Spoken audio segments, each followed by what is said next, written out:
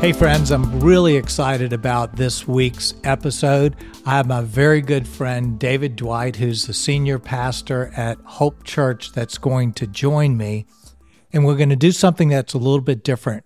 We're going to have a deep dive into all of the things about Easter week that are so hard for us to get in today's culture.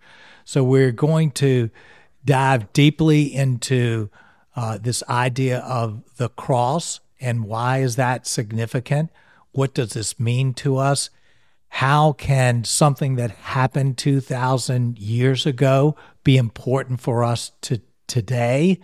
Is it important that we really believe these things happen? So we're going to touch on so many things that are those struggles that we think inside of our head that sometimes we don't want to admit as struggles for us to understand and believe. So I think there's going to be a ton for anybody who is just curious and trying to understand more and make this Easter week something valuable. So I think it's going to be a great episode, and I'm excited to have David with me this week.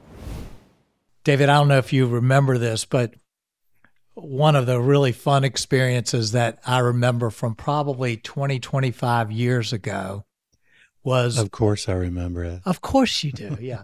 What is it? When you and I sat and did a Sunday school class at Third Church, and you and I just sat up and had this long, unplanned, unscripted conversation about elements of faith. And it was almost like the podcast before podcasts existed. It was a conversation. Like a live podcast before such a thing. Yeah, exactly. And it was so much fun because it was, we had no idea where it was going to go. We had no idea if it was going to work, but it was just this great conversation. And we had the joy of having breakfast together a lot of times. And I feel like those are almost like podcasts, just these conversations where we share things. Right.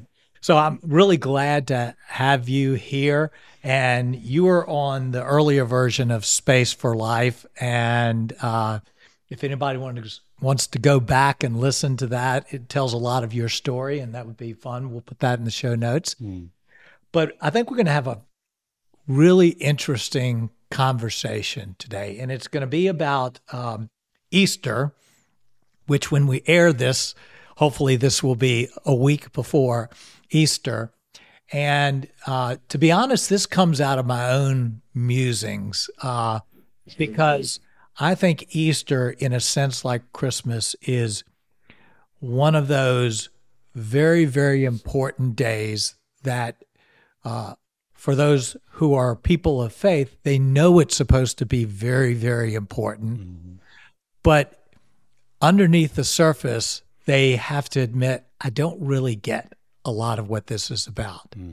And so I've always had some of those thoughts, those questions, those confusions about Easter over the years, but it's almost like you kind of want to hide, and I don't want to admit that I don't get that because it seems like everybody else gets it and they talk about it all the time and are so moved by it, but I don't really understand this. Right. So, you know, whether we call this Easter for Dummies or Easter, I don't get it.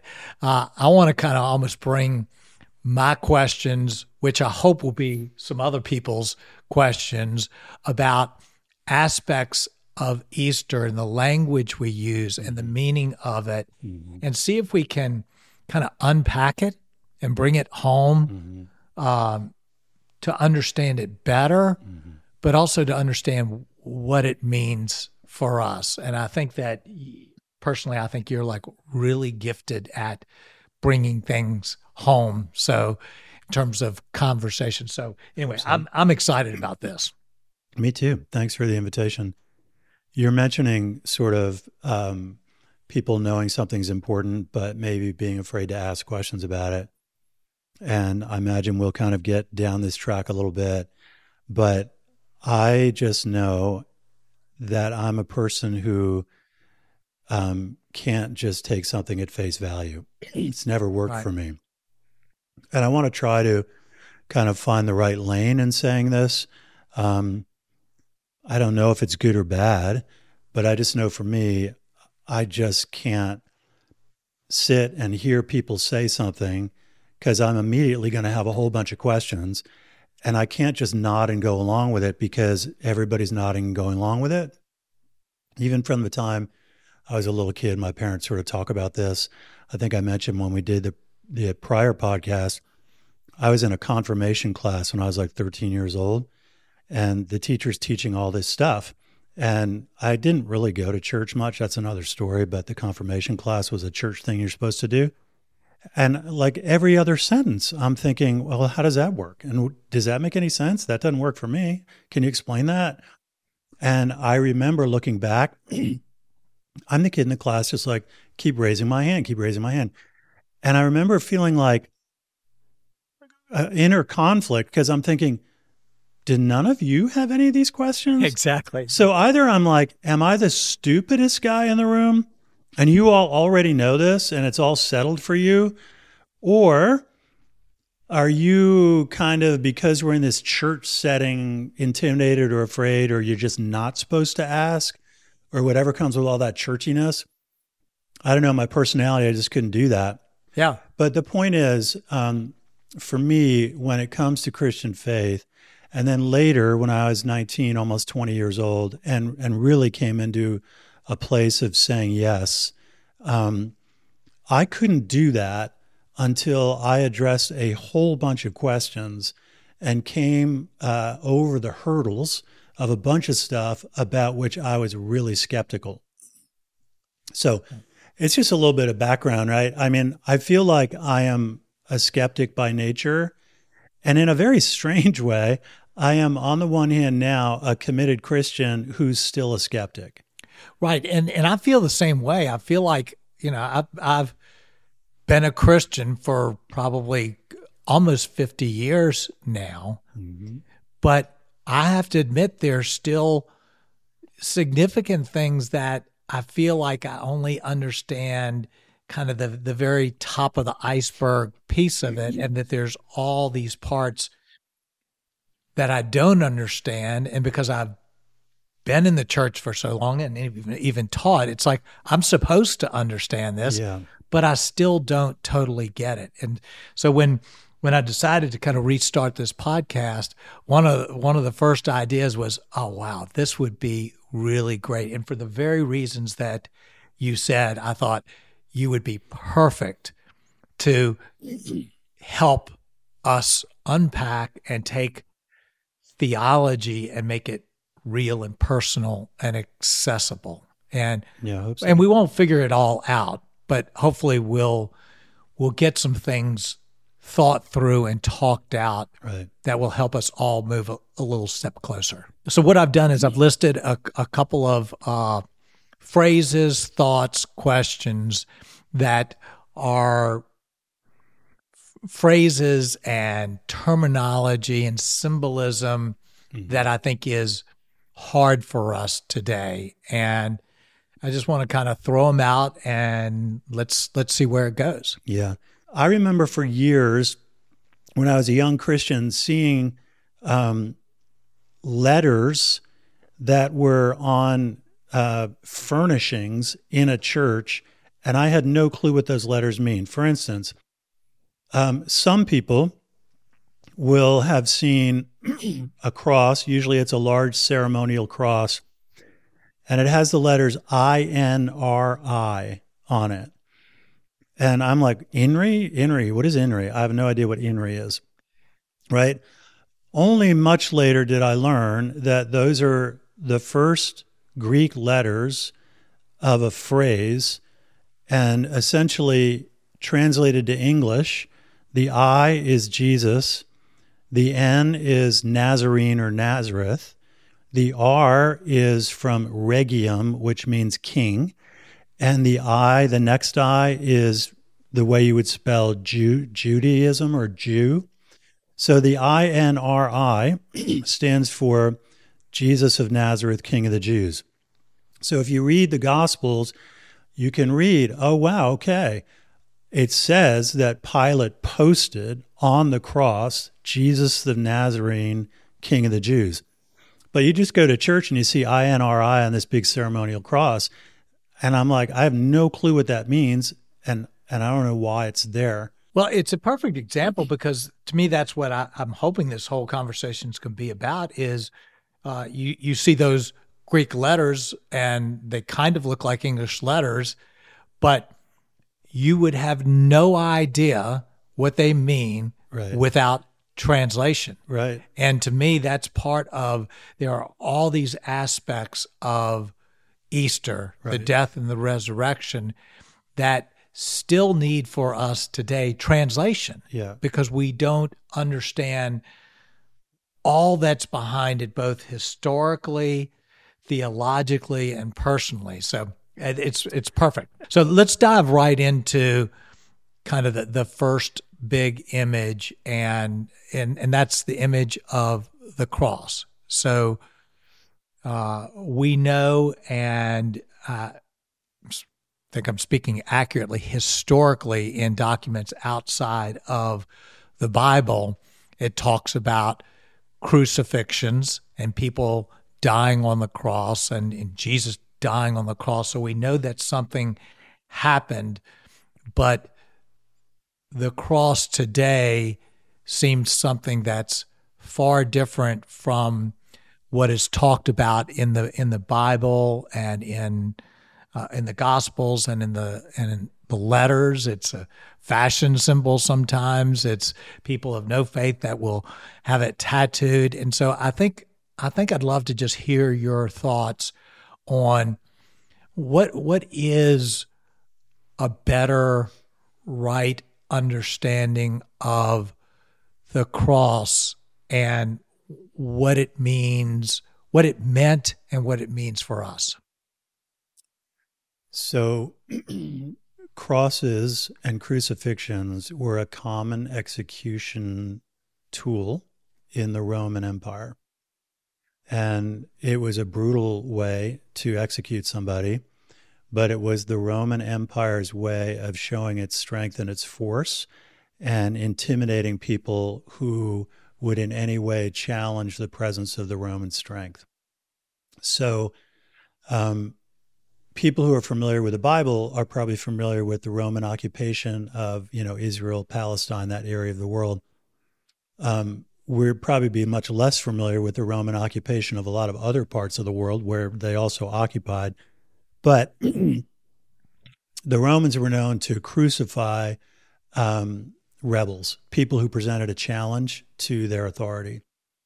So try to just give a little context and not go too far afield. Crucifixions were not uncommon. So this is like one thing that when I first learned about it, it's a little bit reorienting, right? Because you hear so much about Jesus Christ on a cross, and it feels like it was like this one singular historic event.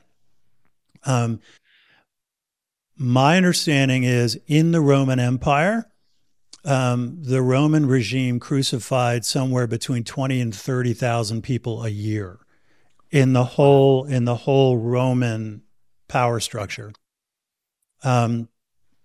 In the context of Jesus's day, some information that I find really interesting, the Roman occupation, a lot of Jewish people despised it. Like, this is our homeland and you've come in as outside occupiers and you're dominating and stealing and taking and taxing and the whole bit. And so there were these Jewish nationalists. The biblical word appears a little bit in the Gospels, zealots. Even one of Jesus's apostles was called Simon the Zealot, which is a really interesting question. The zealots were like Jewish nationalist freedom fighters, and they were serious. I mean, the Romans would have considered them terrorists, and it was a largely underground, but also very well known, its existence of this underground Jewish resistance. To add context, it was understood that more or less the hive, the headquarters of this Jewish resistance was in Galilee, up north of Jerusalem. This was known to be the hotbed of where this resistance was, kind of its headquarters. So this starts adding flavor when we learn that Jesus was from Galilee, that would have landed in a certain way to Roman leaders, because they're like, that doesn't sound good to me, because Galilee is a hotbed of this problematic region. Okay, so Jesus comes from that part of this part of the world. It's why there's a lot of emphasis in the Gospels. Oh, you're a Galilean, right? Oh, you're from Galilee, right? Because everybody would have been like, those are the Badlands. We all know that that's not a good place. So is it ironic or sovereign that Jesus, the Prince of Peace, happens to come from this place that was known as this terrorist hotbed? So that's part of the context. So when Jesus is on trial before Pontius Pilate, Pilate's concerned because I don't like what I hear about and know about what comes out of Galilee. So that adds a lot of context to it. Then, of course, you have the trial of Jesus, and then he's crucified. My understanding is that generally the vertical beams that the Romans used for crucifixions were in place. A person who was going to be crucified would often be made to carry the horizontal beam out to the place of the execution. Most of the time, I think when we see crosses, they're symbolic. They're too small to be what a cross really would have been.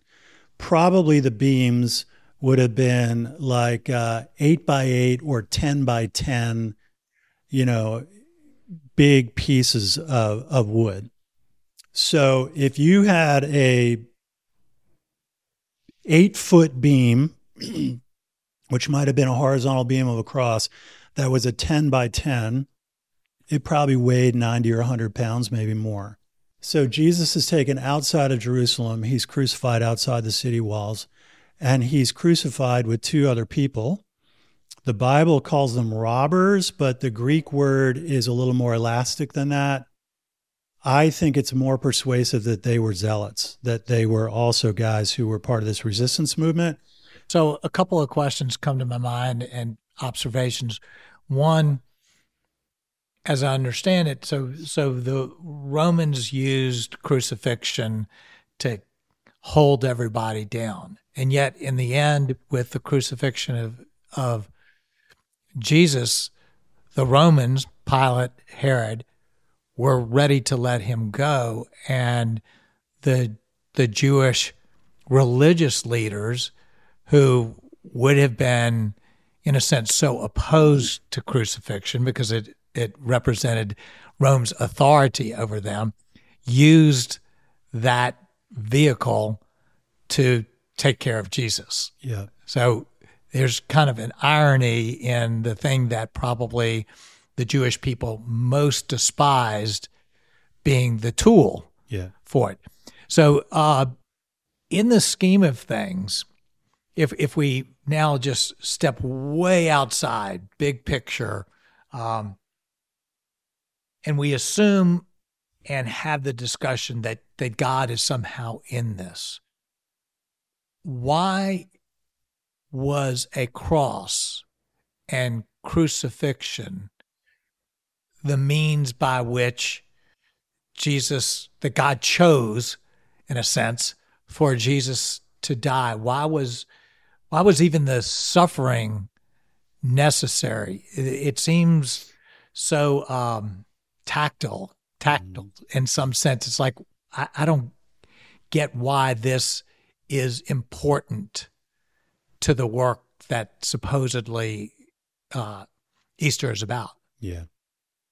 So Easter, of course, is on the, quote, other side of the cross. Doing some reading recently, I read a sentence that was very meaningful to me. It said, when we are looking to see what God is doing throughout the course of what we might call Easter weekend, it's important for us to see that the crucifixion and the resurrection are the 2 pieces of one thing. So that's really valuable to me, because God, through Christ's death on the cross, is initiating forgiveness to us through Christ dying in our place. And that is God's intention, to make it possible for us to experience complete forgiveness and a reconciled, restored relationship with God. But that's not the only thing, because if we only had that, you'd only have Jesus' death. And theoretically, that sacrifice does express what's needed for that forgiveness.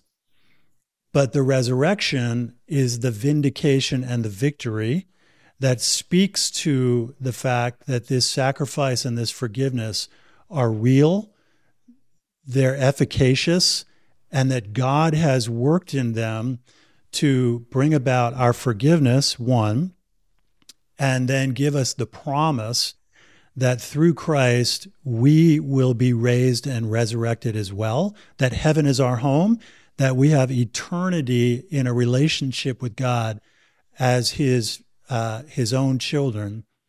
And we can have that relationship because our sin is forgiven through Christ's death on the cross. Okay, now you can ask what you want to ask. There's a lot of layers to that. Right. But that's what's going on. You asked about suffering. Why couldn't they have killed Jesus another way that wasn't so drawn out and difficult? I don't know the specific answer to, we could talk about other ways the Romans could execute him. What we do have is a lot of significant prophecy in the Old Testament that precedes Jesus's life by hundreds and hundreds of years that speak about the fact that God's Messiah will be crucified. The Old Testament phrase is hung on a tree, but the New Testament has no doubt that phrase means and connects to the crucifixion. And some of the most beautiful writing of the Old Testament, in my opinion, is Isaiah 53. And it speaks about how the Messiah who would come to save God's people would be a suffering servant who is acquainted with bitterest grief. And that is hugely meaningful, because when we're in need in life, when we're in deep need, we need either help with suffering or we need relief from our sin. We need one or both of those. And to know that God's Messiah comes into the world as a suffering servant is the biblical word, right, who is acquainted with bitterest grief. Jesus experienced betrayal, humiliation, mockery, physical pain, torture, desertion. I've often thought about the only form of suffering I can think of that we human beings suffer that he didn't was some kind of physical disease. Some physical disease that, killed him or took his life. He did not experience that. But pretty much every other form of human suffering he experienced. So what we can begin to know is this Son of God dying on the cross for us provides us relief for the weight and the burden and the bondage of our past and our sin. And he is present as one who has suffered as we do and who can redeem the suffering, who can use our suffering for good. Doesn't mean it's not really, really hard. And it doesn't mean we try to make it sound happy. But if suffering is part of our human experience, he can use it for good, which becomes a massively important idea of the cross. The cross was the darkest instrument known to man in his day. And God uses the darkest thing, and it is the place where he launches forgiveness and redemption. So what we begin to see is this horrible symbol. These beams that people would carry, they would have blood all over them, right? Like I've often thought of that. When Jesus picked up his crossbar, it probably had blood all over it from previous crucifixions. There's nothing pleasant about this. It's just awful. So the fact that God can use something awful And it's the place where he initiates forgiveness and redeeming work is a signature of the cross. It's like from the worst, God initiates his redeeming work and expresses his love. Yeah, I like that. I was talking with someone actually this morning, telling them about this podcast that we were going to talk about, and he brought up the movie from several years ago, The Passion of Christ with Mel Gibson, and how unsettling and disturbing that movie was, because it probably so much more accurately portrayed how awful the crucifixion really was relative to our more tame versions. So this is a great example to me, and here's where I have to try to like calm down. Coming out of that movie, a bunch of people said, that was just horrible. That was just so disturbing. And I said, what was disturbing about it? And people would say, just how awful the crucifixion is. And honestly, what I was thinking is, you never thought about that? Right. What were you thinking it was? And so this is one of these things where I know we all have different backgrounds. Lots of us have been sort of raised in church, and I completely understand it. We sort of go with what's been presented us in the narratives of church life. But I think part of this podcast is invite people to go behind that and go deeper than that. Exactly. You know, we have learned to almost become inoculated to the whole story and the meaning. And one of the things I'm getting from what you're saying, which is helpful to me, is that behind the realities of the crucifixion, there are many, many layers to connect with. You know, there's this layer of forgiveness that's talked about that is accomplished in some amazing way through the cross. There's also this connection with our own suffering that at times we desperately need to feel like God connects and understands our suffering. Mm-hmm. There's aspects of the story like the betrayal, that there are times we feel so betrayed. So it feels like what's helpful to me is to realize that in Easter week and in the death and in the resurrection, that there are, it's like an onion. There are many layers for us to get to, and we can understand one layer, and then we can come back to it and go, oh, wow, this is incredible. Yeah. You know, not only do we understand that Jesus, as the Son of God, understands our suffering, right, but then because of the resurrection, he actually can do something to redeem it, right, because he's not dead in the grave. Right. God has power over it. He's bigger than it. Right. And so there are just all of these different layers. And so it invites me to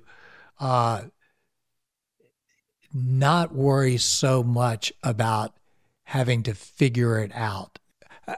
I'm so wired to try to figure things out. And I think there's some freedom in this to say, I don't have the opportunity in the same way you do to go away for a week and to really absorb in quiet so much of the depth of what's happened.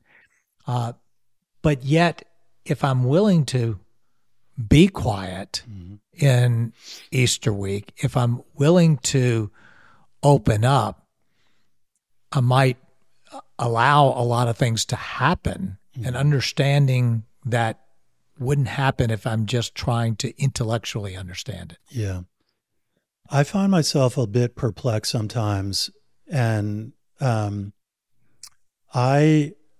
am a person who believes that our souls are really, really hungry, regardless of whether you're a religious person or not. My understanding is God's given all of us a soul, and our souls are really hungry. I particularly think our souls are hungry for what is meaningful. And I'll use the word holy. What is holy? Because I believe God made our souls. And I believe that our souls being sort of the essence of who we are, they come most alive when they're in union with God. God is a lot of beautiful things, but a couple of things that he is are he's deeply meaningful and he's holy. And I think our souls are really hungry for this. Problem is, we live in a really shallow culture, right? Pop culture in America is consumed with what Kim Kardashian wore to some party in Hollywood. And our souls, over enough time, are just withering. And we don't know it. Your soul doesn't protest and send you, protest messages, except in a way that I really do think a good bit of the depression and anxiety that we see in our culture is our souls withering because they're hungry for what's deeper. Okay, so here's a little bit of the catch-22. When we live in a shallow culture and it trains us that way, a lot of people will sort of have a knee-jerk aversion to a deep conversation. People say, man, that's over my head. Man, that's just too deep for me. Man, you guys are talking about that. I would love to try to encourage people to not take that at face value. Because when we start talking about the depth, the meaning, and the holiness of Good Friday and Easter, it's like our souls start coming alive. And yet, to understand them, we do have to talk about deeper stuff. Right. So on the one hand, we're like, whoa, that's over my head. I don't want to go there. But I kind of want to say, your soul wants to go there. Please take your soul there because your soul is so hungry for this kind of meaning. Well, and it's really the core of what underlies the whole name of this podcast, Space for Life, because we're in a culture that has eliminated all space. It's shallow. It doesn't think deeply. It just moves very fast. And I'm so convinced that we need that space. And it isn't going to happen naturally, but that space, that time for thinking deeply about our souls and giving our souls the oxygen for things to happen is the only way we're going to find life. Well, and what a great time to be doing this podcast. So the day we're recording today is Ash Wednesday. It's the beginning of Lent, 40 days in preparation to going to and being with Christ on the cross and then the resurrection.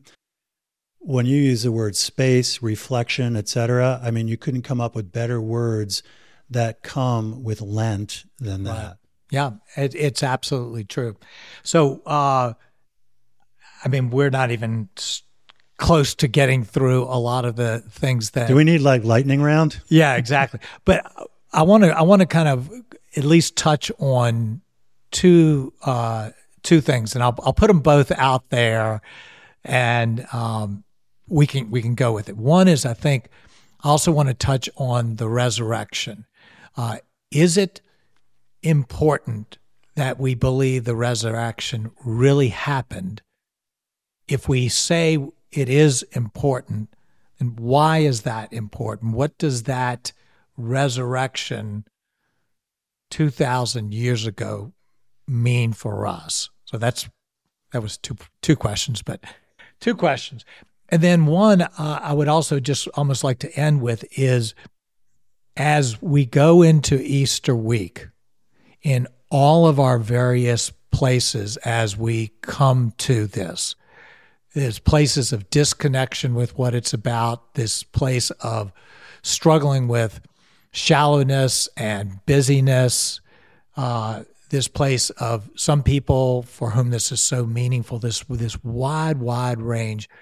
What would you offer to people as a new way of entering into the week, wherever they are? Lent or Holy Week? Holy Week. You know how sometimes practice is giving something up for Lent? Sometimes you and I have played around with this, right? Like, I'm going to give up. And the joke is you're going to give up something that you don't like anyway, right? Liver. Yeah, I'm going to give up chicken liver for, I'm going to give up, escargot for Lent or something like that. How about, this is hard because it's a double negative. I'm going to give up not giving my soul any space, meaning I'm going to give my soul space. Maybe some people might say that's what I want to give up for Lent. This is word playing, but spacelessness. I'm going to give that up for Lent. What does that mean? It means I'm going to intentionally make space to do what? Read, think, reflect, write, pray, any or all of those, some combination, whatever. Our souls are going to thank us for it.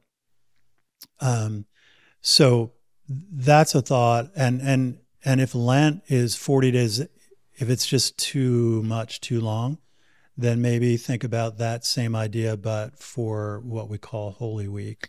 Well, and the beauty of that is that anybody, regardless of where they are in faith, wherever they are in the Christian faith, wherever they are in their understanding of Easter, can do that.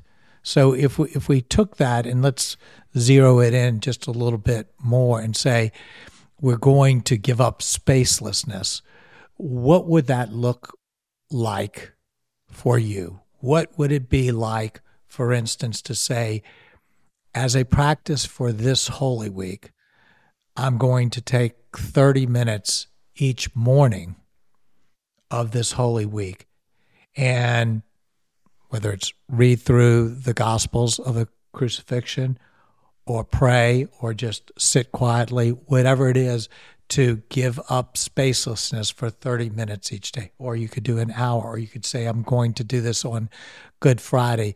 But my sense is that's such a good takeaway that could be impactful for anybody, but most particularly if we make it in some sense specific as to how am I going to do that practice? What time, what form, in such a way that it could perhaps open up the soul. So here are a couple of thoughts that come to me. The Gospels, one of the things that's interesting about the Gospels, Matthew, Mark, Luke, John, I won't get this exactly right, but you've got, the Gospels are about the life and ministry of Jesus Christ. About half, 50% of the content that appears in those 4 books cover the last 3 days of his life. So you're like, okay, wow, look at that proportion. So we get lots about Jesus went to this village and that village and he healed and all that kind of stuff, and that's all very meaningful. But the overwhelming majority of the content is about the last 3 days of his life. Maybe 4, Thursday, Friday, Saturday, there's nothing about Saturday, and then Sunday. So how about somebody might say, just give me a little practical thing. Here are a couple thoughts. If you're inclined to write, take some time and write an honest prayer to God each day, whether you do it throughout the entirety of Lent or whether you do it Holy Week. And people might say sometimes, well, I'm not sure what to say. And what I would just say is write an honest prayer to God. So your honest prayer might be, hey, God, I want to know more about what this means. I don't really get it, but I think I'm supposed to write this prayer. So my prayer is, will you help me know more what it means? You just write it. When you write it, you've got a record of it. That'd be one possibility. Another one would be read a chapter of one of the Gospels that gets into the last days of Jesus' life. So there are a host of different sort of simple practices. I'm mindful, and I get reminded periodically. You and I are past the stage of life of having little kids running around the house and being in all the maximal turbulence. So let's say a man or woman is listening to this podcast, and they're 40 years old and they got 4 kids under the age of 14. They're like, are you guys out of your mind? Like, carve out time? They're like, not a chance. So we want to be sympathetic to that reality. But if you can carve out some time, I think it's going to be really valuable. Well, and we haven't touched that much on the resurrection, but I think within all of Holy Week, from certainly Thursday through Sunday, there's this incredible breadth of life that happens, from betrayal to suffering to life and joy. It's this incredible range. And if it's like the lid of humanity gets taken off and it all spills out. Exactly. And if somehow we could just enter into that breadth, even if we don't figure it out, even if there are no conclusions, but I love what we're doing here because it's so easy when you're in the church and when you're, someone who suggests that they're a person of faith to fall into language and thoughts without ever really challenging yourself to say, what difference does this make? What difference is it making in my life? And I have these competing things going on within me, that this means so much, that this week means so utterly much, and that I just don't get it. I just don't hardly have a slight sense of it. So can I take a few minutes and try to tie together what I think are like the core threads to bring the different pieces together? Okay, it's probably going to be a lot, but to me, this is essential content. Okay, how does Jesus Christ dying on a cross enable forgiveness for you and me in the year 2023? That only works if Jesus Christ is fully God and fully man. Okay, because he is the one who is uniquely able to bring God's forgiveness to human beings. You can't have an ordinary human being who does that because they don't bring God's forgiveness to human beings. Also, if he's a, quote, ordinary human being with sin in his own life, his death as a sacrifice for us doesn't work. It doesn't hold up. So when Jesus was first introduced by John the Baptist, John introduces him as the Lamb of God who takes away the sins of the world. Okay, so there's an hour on each thing I'm saying here, and we're going to make it quick. So for us to be able to gain forgiveness through Jesus Christ's death on the cross, he has to be fully God and fully man. Okay, like helpful, but what about the 2,000-year gap between when that happened and now? If he's God, God is eternal, and while Jesus came and lived in time, God lives outside of time. Eternity isn't a long time, it's timelessness. It's outside of time. So in a sense, the time dimension doesn't matter to God. It's really a non-entity. It matters to us. We live in it and we see everything through the progression of time. It doesn't matter to God. In that sense, his death could even be meaningful for those who lived before he died. Yes, that's another really significant conversation. So for the forgiveness to be able to happen, it has to be fully God and fully man. For this man, Jesus Christ on the cross, to be fully God and fully man, the virgin birth has to be true. If the virgin birth isn't true, if Jesus had 2 human parents, he's only a human being. He is not fully God and fully man.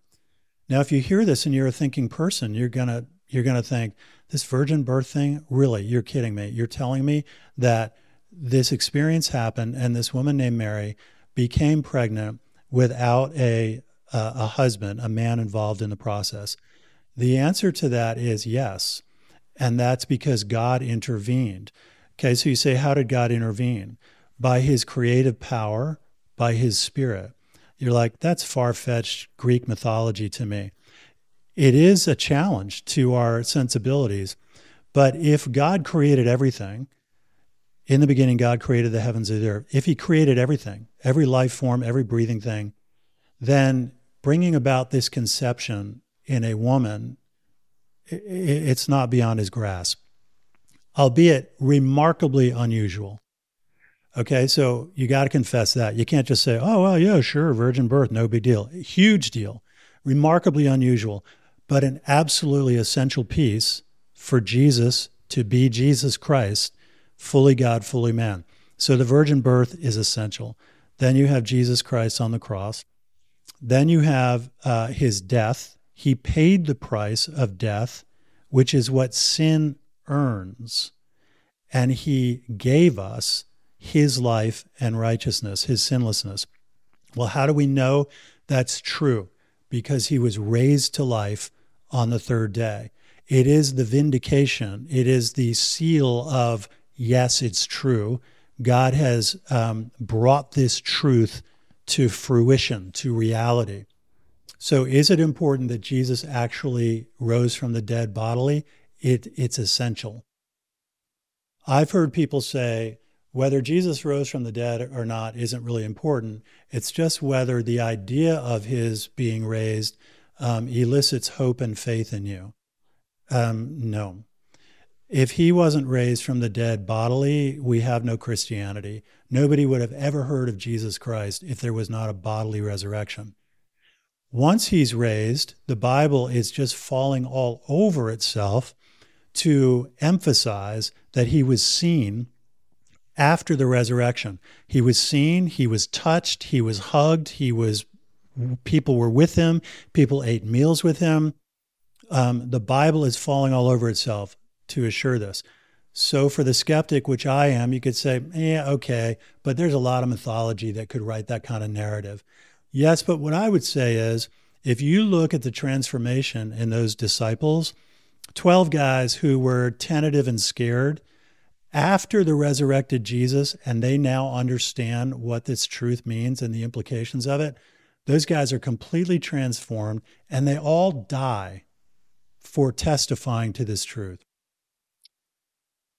If you've been put up to a ruse and you know it's a ruse, you'll carry it out until the stakes get really high. And when the stakes get really high, you're like, okay, uncle, I'm out. The stakes don't get higher than you're going to die for this message. And all 12 of them did so willingly because they had come to understand that it was absolutely true. Okay, so a little final tail on the dog. It is their understanding that it's absolutely true that was their prevailing conviction. About 8 months ago, somebody said to me, the church needs to teach Christians how to stand up to persecution. Now, people bring this phrase and they talk about it, and some people say this is coming in America, and et cetera, et cetera. Admittedly, this is a hot button for me. The way the disciples stood up to the persecution was their absolute conviction and understanding of the truth of this. So somebody's saying, well, teach me persecution techniques. That's not going to hold up. If we can help Christians really understand the truth of what is happening in who Jesus is and what he's brought about for us, that's the core of the issue. That's great.